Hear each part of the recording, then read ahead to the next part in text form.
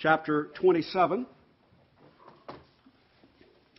You'll find that in the Pew Bible on page 834.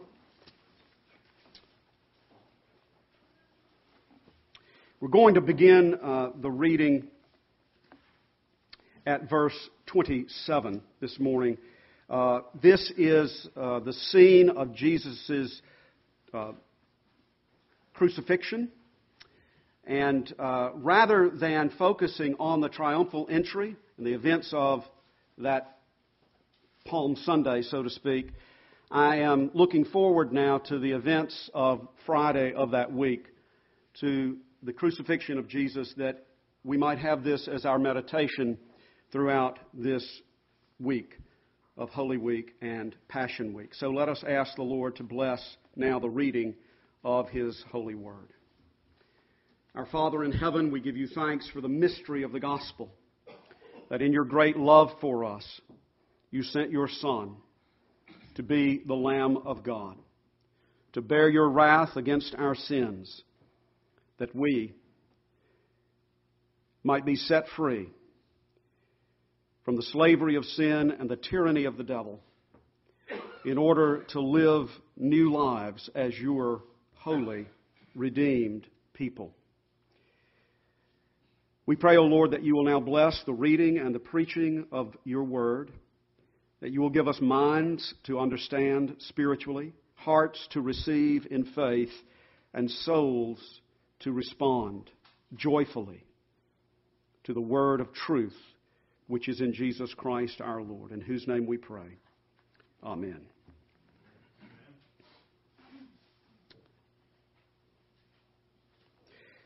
Matthew chapter 27, the context follows Jesus' trial before Pilate. Verse 26 says that Pilate released Barabbas, and having scourged Jesus, that is, submitted him to the Roman whip, he delivered him to be crucified. Verse 27, then the soldiers of the governor took Jesus into the governor's headquarters, and they gathered the whole battalion before him. And they stripped him and put a scarlet robe on him. And twisting together a crown of thorns, they put it on his head and put a reed in his right hand. And kneeling before him, they mocked him, saying, "Hail, King of the Jews!" And they spit on him and took the reed and struck him on the head. And when they had mocked him, they stripped him of the robe and put his own clothes on him and led him away to crucify him. As they went out, they found a man of Cyrene, Simon by name. They compelled this man to carry his cross. And when they came to a place called Golgotha, which means place of a skull, they offered him wine to drink mixed with gall. But when he tasted it, he would not drink it. And when they had crucified him, they divided his garments among them by casting lots. Then they sat down and kept watch over him there. And over his head they put the charge against him, which read, "This is Jesus, the King of the Jews." Then 2 robbers were crucified with him, one on the right and one on the left. And those who passed by derided him, wagging their heads and saying, "You who would destroy the temple and rebuild it in 3 days, save yourself. If you are the Son of God, come down from the cross." So also the chief priests with the scribes and elders mocked him, saying, "He saved others. He cannot save himself. He is the King of Israel. Let him come down now from the cross, and we will believe in him. He trusts in God. Let God deliver him now, if he desires him. For he said, 'I am the Son of God.'" And the robbers who were crucified with him also reviled him in the same way. Now from the 6th hour there was darkness over all the land until the 9th hour. And about the 9th hour Jesus cried out with a loud voice, saying, "Eli, Eli, lama sabachthani," that is, my God, why have you forsaken me?" And some of the bystanders hearing it said, "This man is calling Elijah." And one of them at once ran and took a sponge, filled it with sour wine, and put it on a reed and gave it to him to drink.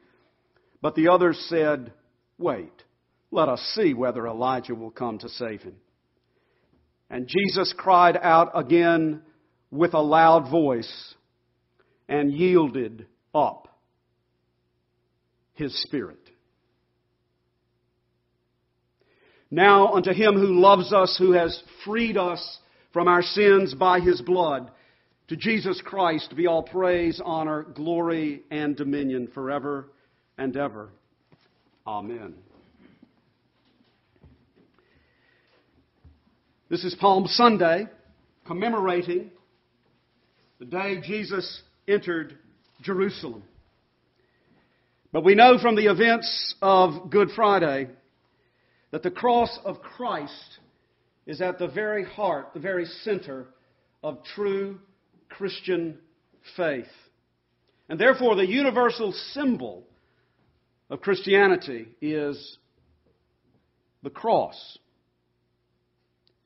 How odd. How odd. How odd that an instrument of cruel and unusual punishment would be the symbol of love, grace, mercy, and peace. The cross. A mechanism of torture in the pagan world. Crucifixion was the Roman way of disposing with the criminal trash of the empire. Roman citizens could not be crucified. The cross was reserved for the dregs of society, the worst of convicts, gypsy thieves, runaway slaves, revolutionary terrorists. And Jesus was considered to be one of them. Just as the prophet Isaiah had spoken of the suffering Messiah, he was despised and rejected by men, numbered among the transgressors.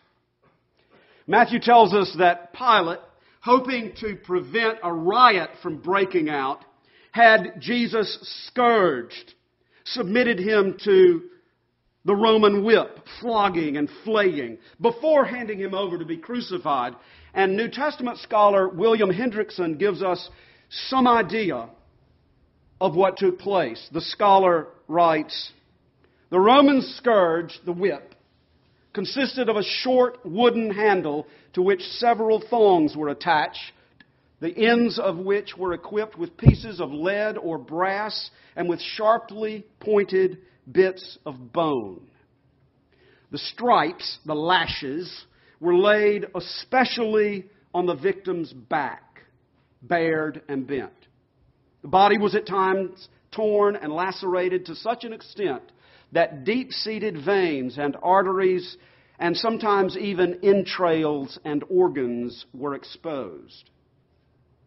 Such flogging, from which Roman citizens were exempt, often resulted in death, or it preceded execution and was ordered as a sign to indicate that the person to whom it was administered was about to be crucified. Think of it. The mystery of the incarnation. The Word became flesh and dwelt among us, full of grace and truth. And it came to this. The Word became flesh and bared his back to the Roman scourge. Those Roman soldiers had no idea of what was taking place as they flogged and flayed Jesus. But something which transcended that horrible moment in time, something which transcended and reached out over the boundaries of history and geography, was taking place. Yes, there was more to Jesus' suffering than what met the eye that day. There was more than human cruelty at play. Human cruelty was at play, yes, but more. The eternal counsel of God, the mystery of the gospel, was being fulfilled. For as Isaiah the prophet had spoken more than 700 years before, He was wounded for our transgressions. He was crushed for our iniquities. Upon Him was the chastisement that brought us peace, and by His stripes we are healed. What was taking place in that horrible moment was the suffering of the sinless Savior in your place for your salvation. His wounding for your eternal healing. Then there was the crown of thorns. These were thorns like spikes. Thorns that would not break, thorns that would not bend, when crammed down onto Jesus's and into Jesus's forehead. But why? What did it mean? Something which transcended that moment in history was taking place. Something which transcended, which reached out, over, above, beyond time and space. Over, beyond, above the sarcastic mockery of the Roman soldiers. Think of it. See it. The crown of thorns on the head of Jesus. A crown of thorns. Not a crown of gold. Not a crown of glory. A crown of thorns. The crown of the curse. This was Adam's crown. The crown of the curse. The curse of thorns which fell upon creation when the first Adam sinned against the Creator. But you see, Jesus, the true Adam, the faithful Adam, the righteous Adam, the sinless Adam, the last Adam, as the Apostle Paul calls him. Jesus took the place of the first Adam. Jesus took our place under the curse. Adam's sin is our sin. Adam's curse is our curse. Adam's crown is our crown. The crown of original sin. The crown of fallen humanity. The crown of the curse under the condemnation of the Creator. But Jesus took the curse off of our heads and put it on His own. He wore the crown of the curse to redeem us from the curse of our sin, so that we might wear the crown of His righteousness, the crown of His glory, the crown of His life eternal, which He freely gives to those who look to Him in faith for the forgiveness of their sins. You see, what happened on that day transcended time, space, history, geography. What happened on that day happened for you and for your salvation. He came to make His blessings flow far as the curse is found. They threw a purple robe around Him, a mockery of the royal robe a king should wear. Hail, King of the Jews! They jeered with cruel derision. They crowned Him as a king. They cloaked Him as a king. They hailed Him as a king. Not as a king of power and glory, but as a king of suffering and shame. Not as a king who would reign from an earthly throne, but a king who would be enthroned upon a cross to die. They had no idea of what they were doing or of what was taking place. They had no idea of the kingdom which would come through this king who died on a cross. And Jesus, beaten, battered, bruised, bleeding, was led out of Jerusalem to be crucified. He was led out, in the words of Isaiah, like a lamb that is led to the slaughter, and like a sheep that before its shearers is silent. And there outside the city walls, outside the camp, because Old Testament law required that the sacrifice of atonement be disposed of outside the camp, outside the walls of Jerusalem. There they crucified Him on a hill called Golgotha. That's Hebrew. Translated, it means the place of a skull. Now, was it called the place of a skull because there is a hill outside Jerusalem that actually looks like a skull, a hill with caves in it in just the right place that look like empty eye sockets? If you've been there, you've probably seen it.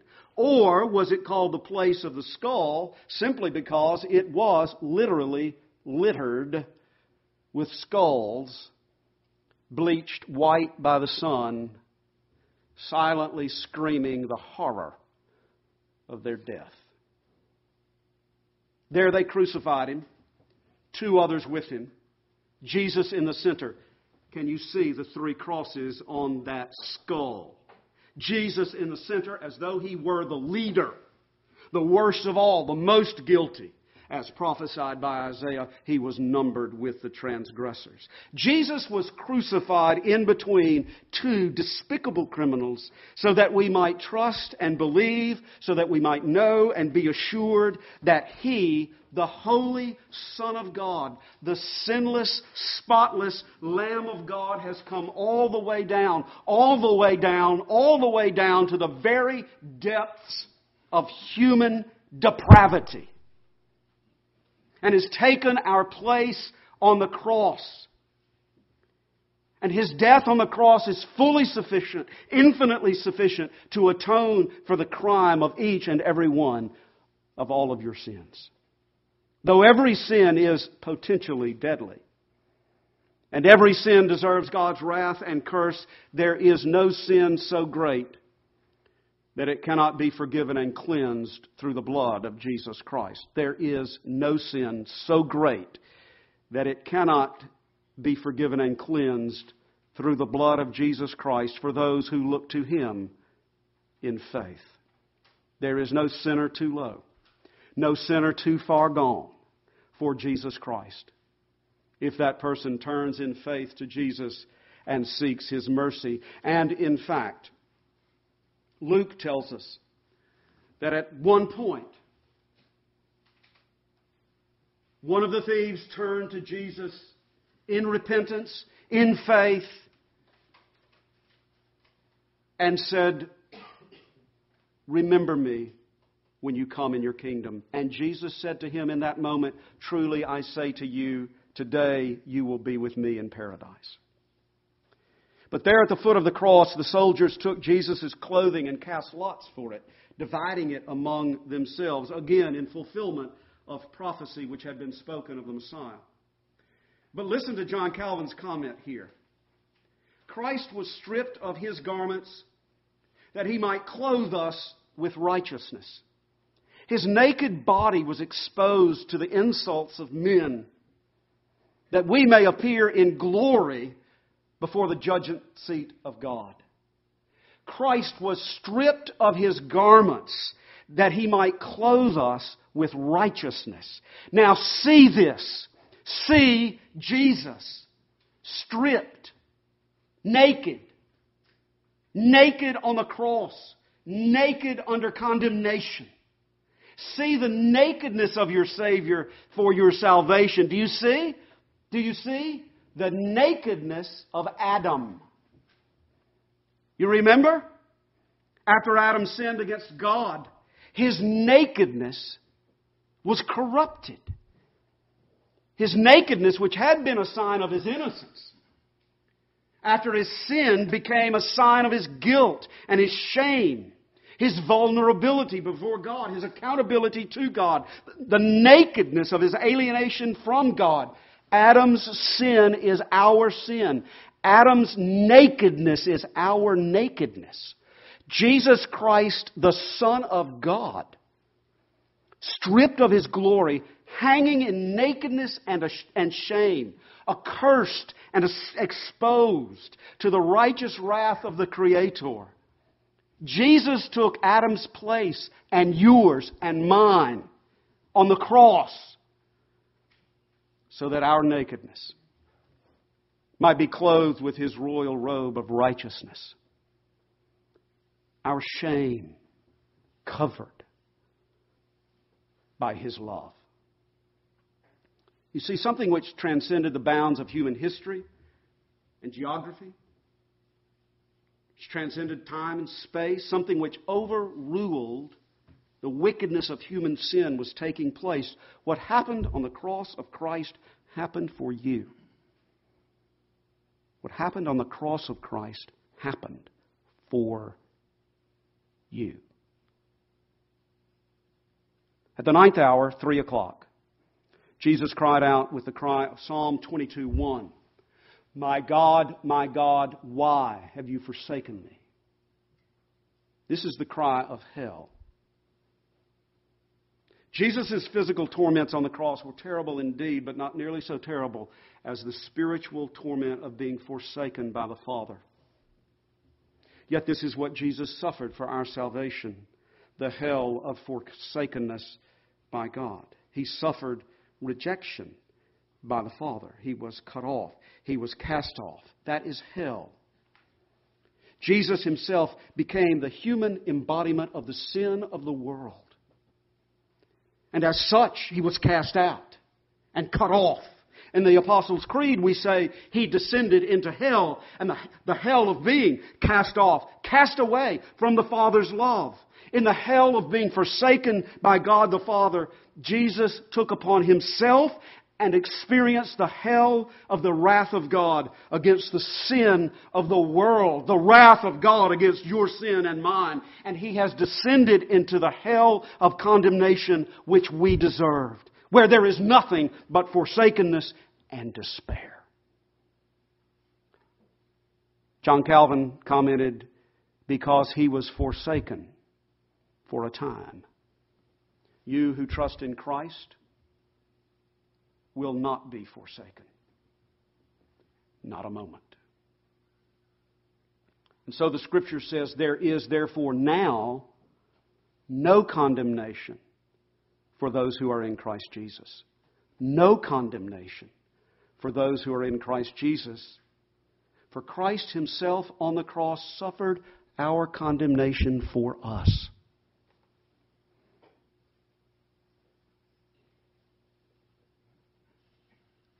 If the punishment for your sin has already been executed upon the cross,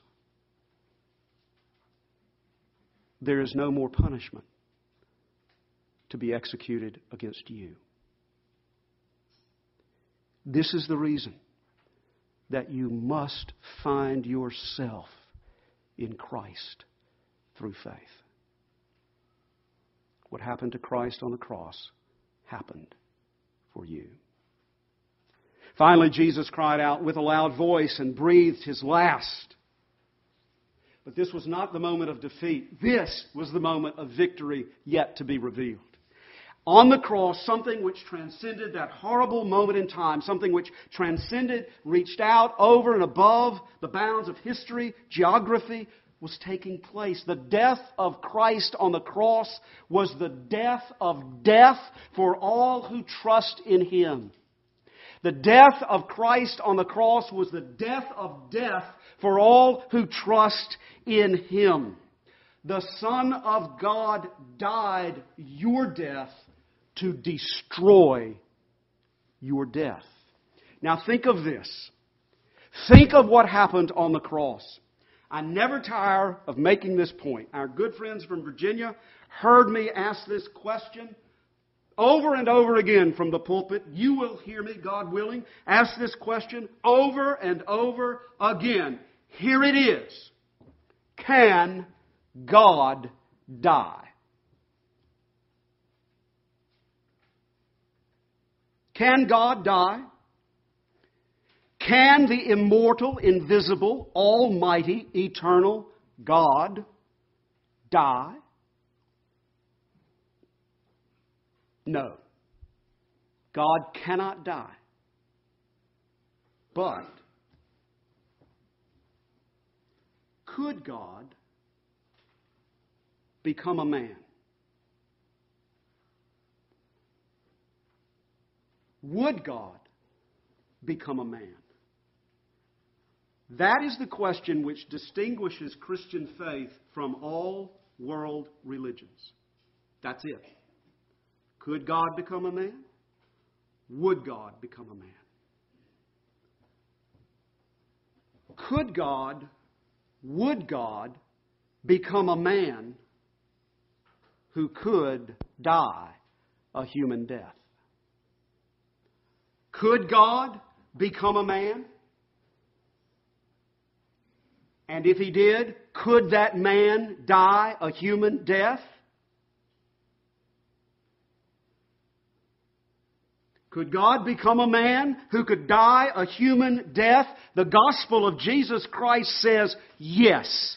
The immortal, invisible, eternal, Holy One who cannot die became a man of flesh and blood and bone and breath who could and would and did die a human death to pay the price of human sin in the place of sinners who deserved eternal condemnation. There it is. That's it. In Jesus Christ, God in human flesh, blood, and bone. In Jesus Christ, the immortal, eternal God who cannot die has, in fact, descended into the depths of human death. He has experienced it, He has endured it, and He has conquered it. The eternal God Himself, in this man, Jesus Christ, has plunged Himself into the darkness, into the abyss. He has swallowed up human death in the depths of His own infinite, eternal being, and He has overcome it by the power of His infinite, eternal life. He has swallowed up death and He has spit it out. He has turned death inside out and upside down. He has been there, He has done that, and He has undone death for you. He has invaded death's domain and defeated it to set you free. Again, I quote Calvin, "The death of Christ is our confident hope of life and our fearless triumph over death, because the Son of God has endured it in our stead and has been victorious." The death of Christ is our confident hope of life and our fearless triumph over death, because the Son of God has endured it in our stead and has been victorious. It's true. What happened on the cross happened for you. Something which transcended time, space, history, geography. Something which overruled the wickedness of cruel, sinful man took place on the cross that day. And in union with Christ through faith, by the working of the Holy Spirit, you died with Him on the cross. That means that in union with Christ through faith, you have died. Your death is behind you. And there's nothing in front of you but life, eternal, by the power of the risen Savior. To be a Christian is to know in your soul that you have peace with God now and for all eternity, only because Jesus Christ died on the cross because of you, instead of you, and for you. The cross of Christ is at the heart of true Christian faith. And therefore the cross of Christ is in the heart of the true Christian. Jesus Christ is your only salvation. No one else has done for you what He has done, and no one else ever will. But He has done everything for you. That is the reason that you and I, every day of our lives, must cling to the cross of Jesus. I know all too well what it is to be weighed down by the burden of sin. I know what it's like to look at my life and see all the stupid, selfish, sinful, hurtful things I have done. To feel the pang of regret, shame, and guilt, and to be overwhelmed with a sense of my own failure and my own filth. I know what that's like. I know what it's like not to be able to turn back the hands of time and undo what I have done. or to do what I should have done but didn't. I know what it's like to know that I cannot save myself. And I know that there is only one way to deal with the reality of my sin, the reality of my brokenness, the reality of my unworthiness. And that is to deal with it the only way God has said to deal with it. The only way God has graciously provided. To run to Jesus as fast as I can. To throw myself at the foot of the cross. To cast my soul on the sovereign, saving grace of God and to cry out in faith, Lord Jesus Christ, Son of the living God, have mercy on me, a sinner. All we like sheep have gone astray. We have turned every one to his own way. And the Lord has laid on him the iniquity of us all. What happened on the cross happened for you. Let us pray. Our gracious Father, we give you thanks and praise for the wonders of your love, your rich mercy, your amazing grace, and your sovereign power through your Son, Jesus Christ, who for our sake and our salvation bore our sins in his own body on the tree. We pray that your Spirit will apply your word, the word of life, to our hearts and to our minds, so that we might live even now as those who have died in Christ and have been raised with him by the power of your Spirit, to live even now on earth as citizens of heaven to the glory of your name. Amen.